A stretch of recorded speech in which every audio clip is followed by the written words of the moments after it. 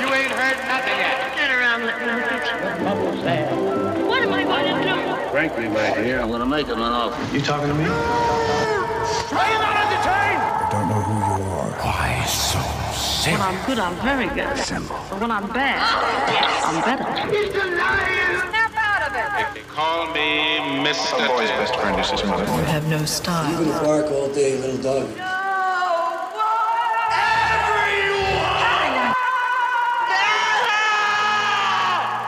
Fasten your seatbelts. It's going to be a bumpy night.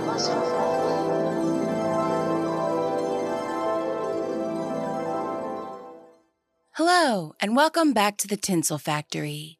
My name is Caitlin, and I'm your host. Hope everybody had a great week. I personally had a pretty cool one, as I was fortunate enough to be present last Saturday when the Academy of Motion Picture Arts and Sciences had an evening with Sacheen Littlefeather. If you don't know who that is, she's the Indigenous woman whom turned down Marlon Brando's Oscar for him in 1973 when he won for The Godfather. Littlefeather was blacklisted from Hollywood for her actions, even though, she's doing a favor for a much more famous friend. And apparently, which I did not know, due to pressures from the FBI, and it probably didn't take much because it was Hollywood in the 1970s, the film industry turned its back on her. Littlefeather was a member of SAG, which is the Screen Actors Guild. She was supposed to be a member of that community, but was shut out because of her standing up for her beliefs, But now, nearly 50 years later, the Academy issued a formal apology. They did that last month. And then last Saturday night was sort of the official sort of pomp and circumstance of the whole thing. At 75, Sacheen Littlefeather was gracious, witty, and just utterly inspiring. She also curated several performances of tribal songs, dances, and the like to show the robust culture that is so often parodied in film. The whole evening, it's not a fix for the atrocities that happened to her and how Native Americans have been treated in this country or on film or as mascots of sports teams. But, it's certainly a step in the right direction, which is a nice change. It didn't feel like grovelly, if that's a word, it just felt like it felt like more of a healing thing than a trying to be PC thing. Because I know I was reading a lot of comments about that. That's not what it was about. It was about recognizing past transgressions in the hopes for, for healing and for a more, inclusive, less a-hole-ish future. But yeah, I felt very fortunate that I got to experience it in person. The entire event is on the Academy's YouTube channel if you want to see it. I'll put a link in the show notes as well if I can remember. I'm recording this super early this week, late on Wednesday night, in fact, as I'm traveling this weekend and had my act together enough to record early so I don't have to pack all my equipment, which is a pain, but not so together that I also had time to edit it in time, but that just requires a laptop, much less equipment. Also, if you're listening to this on release day, it is my birthday, so yay for aging. This week, we're covering a brief history of the horror film, just in time for Spooky Month, though I've been celebrating since September 1st. And we'll also go into how some of the OG monsters of cinema and how they shifted into modern film monsters and slashers. With that, let's take our places. It's showtime.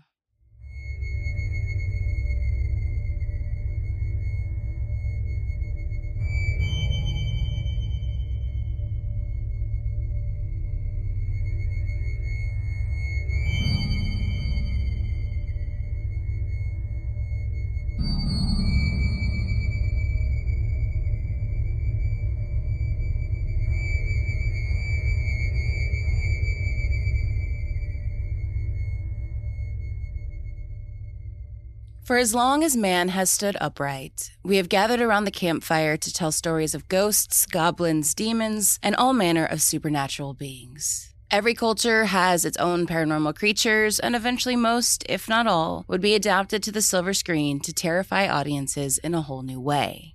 Unlike drama and comedy, horror developed more from within literature than theater. It was from Gothic fiction, which set itself apart from other horror or supernatural genres by the presence of a theme of the current times being haunted by the past. The setting of these stories included physical reminders of said past, usually starting with the usage of a once grand mansion that is now falling into ruin. By the 18th and 19th centuries, this trope would grow to include castles, monasteries, cemeteries, and crypts. The goal of this was just to make the reader feel as claustrophobic and unsettled as possible. The depiction of horrible events in Gothic fiction often served as a metaphorical expression of psychological or social conflicts. The format of a Gothic story is usually discontinuous and convoluted, often incorporating tales within tales, stories within stories, shifting narrators, and using framing devices such as discovered manuscripts or mashed up histories or diary entries. It's more often that than like an out-and-out narrative.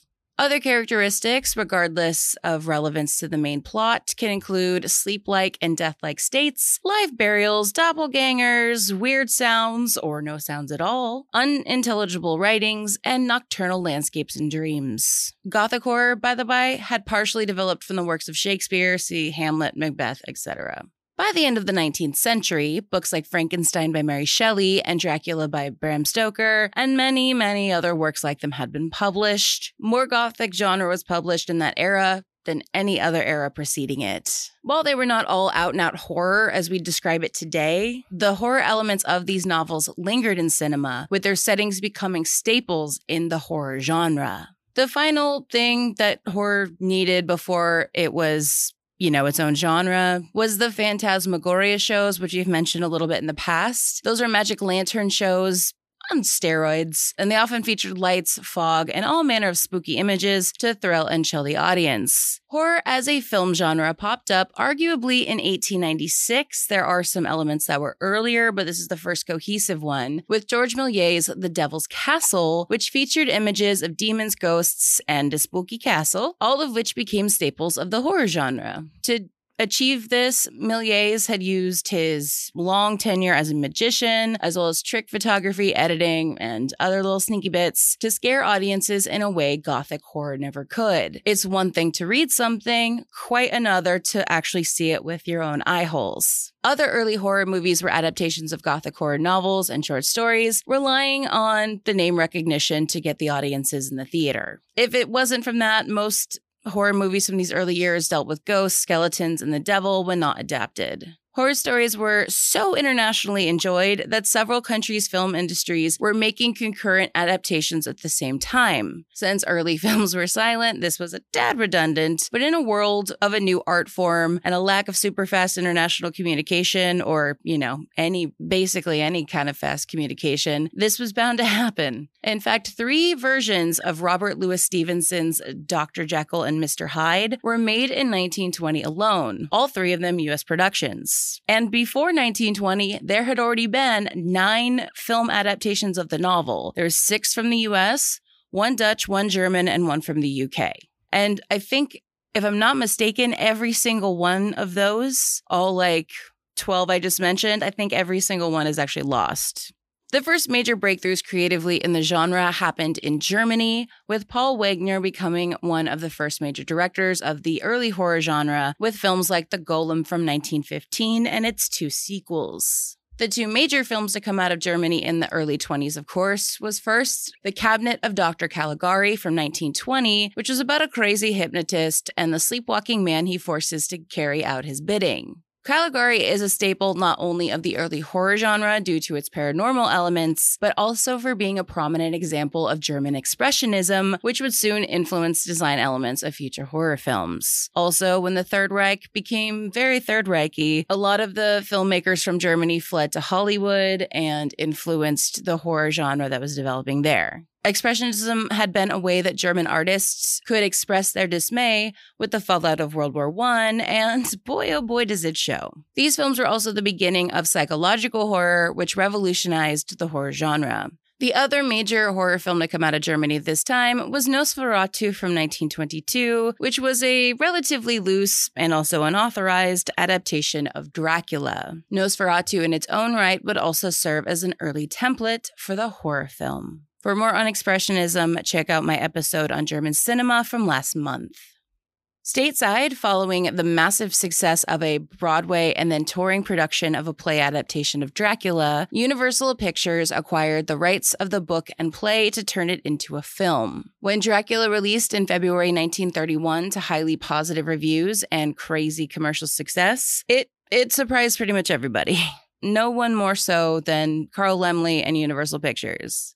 Dracula always gets the credit for being the first Universal horror movie. It's not. The studio had been putting out horror films since 1923 with Hunchback of Notre Dame. Phantom was, I think, 1925. They'd been doing it for a while, but they'd never had the success at the Dracula level until now. So naturally, Universal doubled down and made Frankenstein, which released in November 1931, which was also very successful, and the two films made household names of its stars, Bela Lugosi and Boris Karloff, respectively. Karloff would also be the titular character in Universal's next horror film, 1932's The Mummy. These films, arguably, are the foundation of modern horror. The 30s also marked the first time that the word horror would be used to describe the genre. Before this, it was most often considered a dark romance melodrama, which not in a million years is how I would describe any of these, really. But that's how genre theory works. It develops with time. Naturally, seeing success, monkey see, monkey do, studios immediately copied Universal, making their own scary movies and flooding the market, and soon people would lose interest in the genre. And as quickly as the influx of horror films began, studios began heavily reducing the output by 1936. Actors like Lugosi and Karloff, who had become moderately wealthy from playing monsters, now found themselves typecast and therefore out of work. At the end of the decade, however, a profitable re-release of Dracula and Frankenstein would lead to Universal making 1939's Son of Frankenstein, which featured both Lugosi and Karloff and reinvigorated the horror genre. Horror movies entered the 40s on a high note, a level of popularity it maintained for another 5 years. Universal began setting the precedent of so many modern horror movies by putting out tons and tons of sequels for its horror properties and starting a new one in the form of The Wolfman from 1941. In 1942, RKO began churning out its series of B-horror movie films. Under the leadership of Val Lewton, whom left David O. Selznick, who produced Gone with the Wind, for Christ's sake, of all people, to go work for RKO to make horror movies, with the intention of trying to show up Universal, which at the time was the world's leader in the genre. One of the conditions of his contract was that he would be allowed to make pretty much whatever he wanted, but he would have to do so as cheaply as possible, and RKO would choose the film title. Other than that, he could pretty much make whatever he wanted. Lewton's goal, or one of them anyway, by doing this, was to make a classier horror film than what Universal was making. So naturally, the first film released from RKO with this business model was Cat People from 1942, which is about a woman whom turns into a panther whenever she's horny. Classy.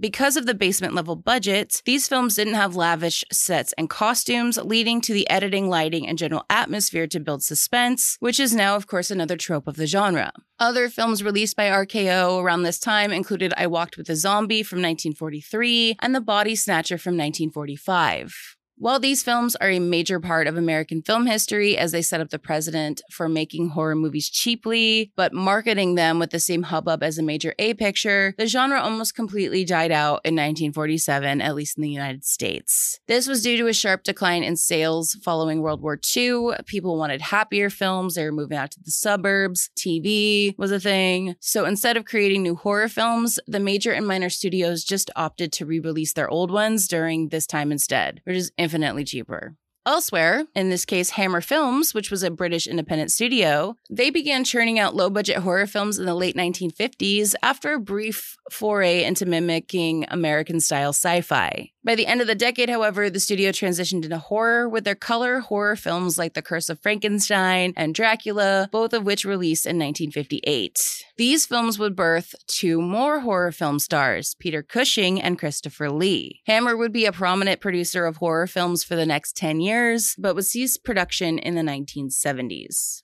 Back in the US in the 40s and 50s, horror reemerged with sci-fi twists due to the Cold War and having witnessed the horrors of atomic warfare and the fallout of such bullshit. This began with The Thing from Another World from 1951, which was about a group of explorers whom discovered an alien plant-based being, and that thing starts killing them off one by one when, oopsie doopsies, it defrosted. For several years following the release of that film, nearly every film involving aliens, dinosaurs, or just radioactive mutants in general would be dealt with a matter-of-fact stock characters that were reminiscent of the ones in Thing from Another World. Nothing worse than an overconfident person that turns out to be wrong. Even films featuring vampires, werewolves, and even Frankenstein's monster at this time would have more sci-fi elements implemented. American horror films would also lean more into campiness and gimmicks than anything else at this time. Horror films also expanded further into international productions and markets in the later half of the 1950s, with films in the genre being made in Mexico, Italy, Germany, and France. The villains of 60s horror would transform from ghosts and goblins and radioactive beings and aliens to something far more realistic: your fellow man. This pretty much kicked off with 1960s Psycho, directed by Alfred Hitchcock. Psycho was a massive success, leading to films like The Haunting from 1963 and Rosemary's Baby from 1968, the latter of which also led to the genre of freaky-ass kid movies, see The Omen from 1976. The 60s would also see an increase in on-screen violence, starting with the British film Black Sunday, which released in 1960. There had been violence shown on film before, of course there had, but Black Sunday was among the first to show violence for the sake of violence. This film and others would influence the Italian giallo film and filmmakers like Dario Argento. And lest we not forget what happened when the Italians started making horror films, I'm looking at you, Cannibal Holocaust. In America, this type of film led to a genre called the splatter film, which started with Night of the Living Dead from 1968, which today, more than anything else, is considered one of the first zombie movies, which of course is a massive subgenre of the genre. Zombies existed on film before this, though were raised by madmen or a witch doctor, see Frankenstein or Dr. Caligari or I Walked with a Zombie, then, Night of the Living Dead's like mystery disease. Also prior to Night of the Living Dead, the monsters in horror films could be ultimately vanquished by the end of the movie, but George Romero's film and the films of other up-and-coming directors from this time would feature a sense of fear and horror that would still exist in the world of the film even after the credits began to roll. Romero's zombie films were equal parts social commentary as they were horror, holding up a mirror to the social zombies Romero saw around him at this time. The 1970s was arguably an international golden age of the horror film and a time of embracing the old ways as well as a more personal type of horror, as for the first time since likely the 1920s, like the early 1920s, it became possible for directors to make films outside of the studio system and actually have them be seen. This led to the emergence of filmmakers like Wes Craven, John Carpenter, and Brian De Palma. This golden age would also cause the horror genre to gain an explosion of subgenres in the process.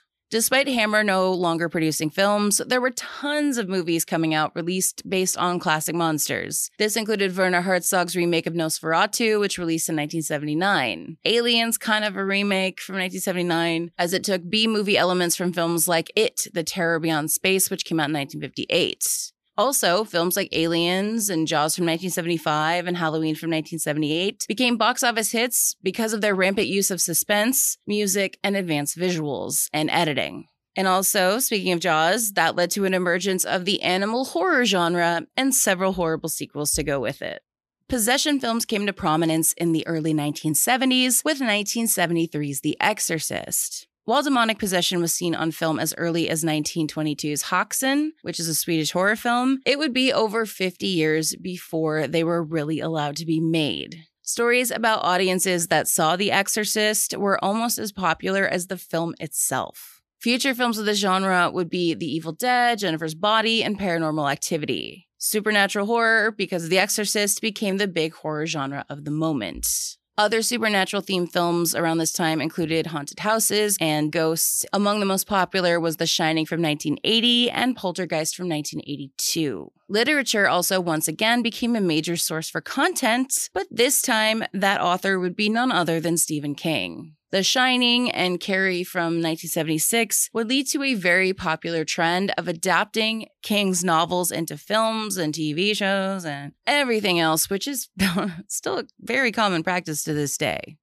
From out of the monster movies came the slashers. This is where we get Jason Voorhees, Michael Myers, Freddy Krueger, and all the lesser knockoffs. These characters were an advancement of the movie monsters that they evolved from because this lot targeted average people instead of wealthy virgins and scientists with god complexes. These three also gave rise to the slasher genre, which was easily the most popular horror subgenre of the 1980s. They were utterly reviled by just pretty much all film critics. There might have been one little hey, I like them. The critics didn't like these, but they made a ton of money at the box office thanks to their low budgets and audiences flocking to go see them. Leatherface was the first to actually do this, though, in 1974's Texas Chainsaw Massacre, before the door was completely kicked down by the others, namely Michael Myers. The 1980s also brought back the transformation sequences seen in films like The Wolfman, which were made possible by makeup artists like Rick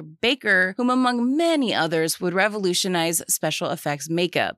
Well, a little bit dated now, it still looked pretty good. I watched it about 3 weeks ago. An American Werewolf in London's transformation scene was revolutionary upon its release in 1981. This kind of transformation stuff and similar things like it is known as body horror, and this genre regained modern prominence due to David Cronenberg's debut film Shivers from 1979, which is a film about sexual disease effing you the H up.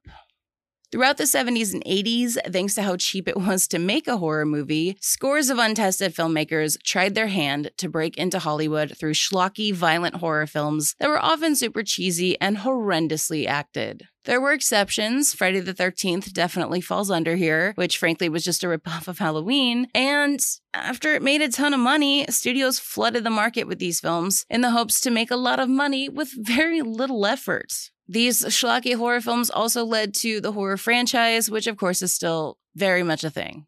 Another major booster to the horror genre at this time was the birth of the home video market. And for horror, this led to the invention of the video nasty, which got its name for prioritizing gore and other horrible visuals in the name of entertaining teenagers from their living rooms. For the first time since really the early 1950s, horror films kind of stagnated again in the early 90s because of how formulaic they had become, to the point that it was starting to feel like a parody. Just look at any Nightmare on Elm Street film after the first one. The third one's good. The second one's trash. I will posit the second one is bad. But if you watch those films, they progress from Freddy is very, very scary in the first one. But by the fifth or sixth one, he's just cracking jokes and it's more gimmicky than it is scary. And, if you want to go to a movie and be scared, you don't want to hear Freddy Krueger laying down sick burns. You want to see him violently murder somebody. And that just wasn't happening. In fact, these subpar, often crappy sequels to what had been, let's be honest, by and large, just okay horror films from the 1980s led to its much-needed hibernation. Towards the end of the decade, though, with fear of Y2K looming, remember that? Studios jumped on this fear with a bunch of end-of-the-world films, like Armageddon, though that was also based on, the asteroid that was supposed to take us out. I think that's still on the table. I don't remember, but that's not what this is about. Anyway, the thing that would really kick things up a notch for the horror genre was a subgenre known as post-horror, which emerged toward the end of the decade and started with Scream from 1996. Scream was meta as all get out, and this self-awareness somehow breathed new life into the genre. Postmodern films did continue into the 2000s, but then eventually, as it always seems to be, fell into just being released as parody films a la Scary Movie. The late 90s also saw a major international boom of Japanese horror with films like Ring-U from 1998, which would eventually yield an American version in 2002, as well as a series of shitty sequels. The same was the case for Ju-On: The Grudge from 2002, which led to an American remake and a shitty sequel, but first it was The Grudge from 2004. There was also The Sixth Sense from 1999, which was a ghost story with one of the most iconic lines in cinema, and that film kickstarted, for better or worse, M. Night Shyamalan's career. And it also introduced the, now basically cliched at this point, twist ending. There was also The Blair Witch Project from 1999, which was a found footage horror film made with over-the-counter film equipment.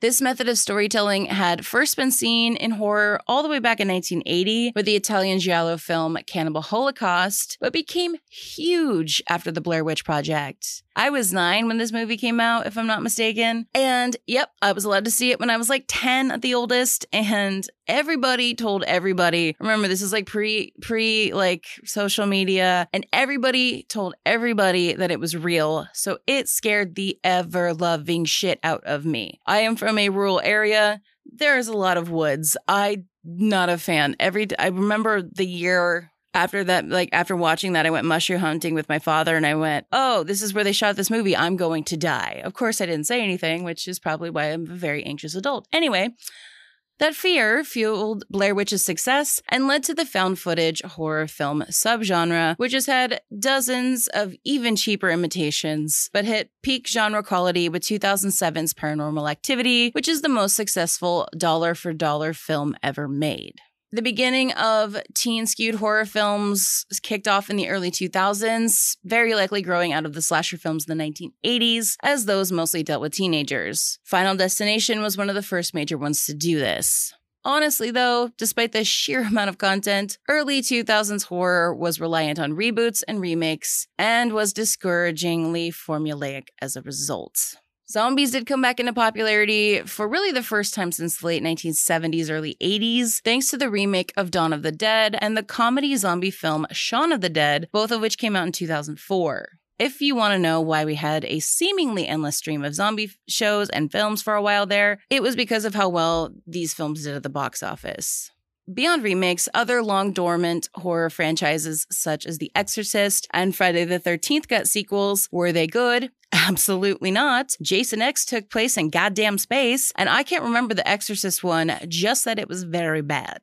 British horror also saw a small bump in prevalence thanks to aforementioned Shaun of the Dead and 28 Days Later from 2002, the latter of which popularized the fast zombie, though technically in that film they weren't undead, they were infected with a rage virus, but you know, semantics, nobody remembers that. Arguably the worst horror subgenre to come from the 2000s is often referred to as torture porn, a term coined by critic David Edelstein in 2006, and we pretty much have 2004 Saw and the army of sequels that followed to thank for that. Torture porn is basically the modern version of the splatter film. While Saw started out strong with a nuanced, truly terrifying first film, with each sequel, the terror came more and more from the gratuitous murder torture scenes, and not about what the plot was. You don't need to know anybody to, I remember I skipped, I think I said the first 3 and then skipped, the 6th one. And I didn't know who anybody was, but the enjoyment was the same. I've since gone back and watched them all. It doesn't change anything. You can go there for the crazy murder scenes. Let's be honest.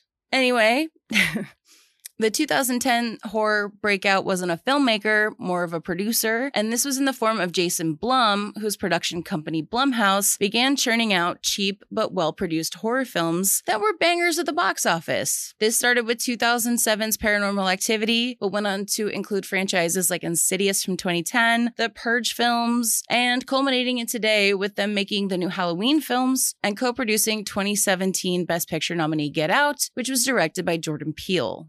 Several studios have copied the Blum model, notably A24, who is responsible for films like Midsommar from 2019 and Hereditary, which I believe came out in 2016 or 2017. Sometimes films like this are called elevated horror, which is a term used for films that were beyond traditional or pure genre films, but are declared such as they aren't necessarily they're not a new subgenre. They're just basically bougie horror movies. They're horror movies that went to a liberal arts college. Actually, that's a great way to describe A24. It's a regular studio that went to a liberal arts college. Horror is in a pretty interesting place right now. Yes, you've still got your reboots and your sequels, and nostalgia's really hot right now, so it's a thing, and we're always going to have those. It's part of the genre. But we've also got ultra smart horror films coming out, like some of the ones I just mentioned, as well as Cabin in the Woods from 2012, Babadook, even though I wasn't a big Babadook person, I do recognize that it was a quality film from 2014. And, most recently with films like Jordan Peele's Get Out from 2017, which was the first horror film since Silence of the Lambs, which I think was back in 1991, to be nominated for Best Picture at the Oscars. This genre is very much in an era of revitalization, proving to the masses that you can wound it,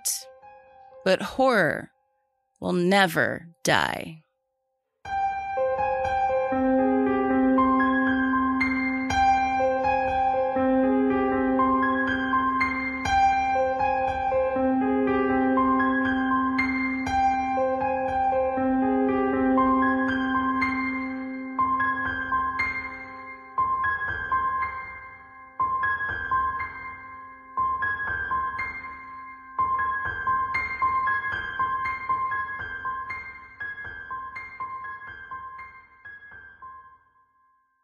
And that's going to do it for this week. If there's anything you'd like me to cover in the future, please reach out on social media where I also post photos for each episode at Tinsel Factory Pod on Instagram, on Facebook at The Tinsel Factory, or you can always email me at tinselfactorypod@gmail.com. I'm relying on word of mouth to get this podcast out there, so if you could please rate, review, and subscribe so that other people can find this podcast, that would be a huge help. In order to keep making the podcast, I've also set up a support page, the link of which you can find in the show notes. If you'd like to help out in any way, I would very much appreciate it. I've also got Buy Me a Coffee, where you buy me a coffee when I'm not doing this at 11 o'clock at night. I've also got merch. Check it out at the link in the show notes. I am off next week. October is a 5-Sunday month, and I don't know if I ever specified, but I only do 4 episodes a month.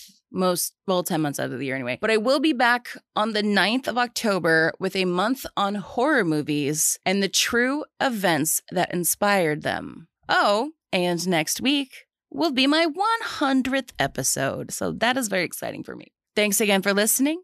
And until next time, that's a wrap.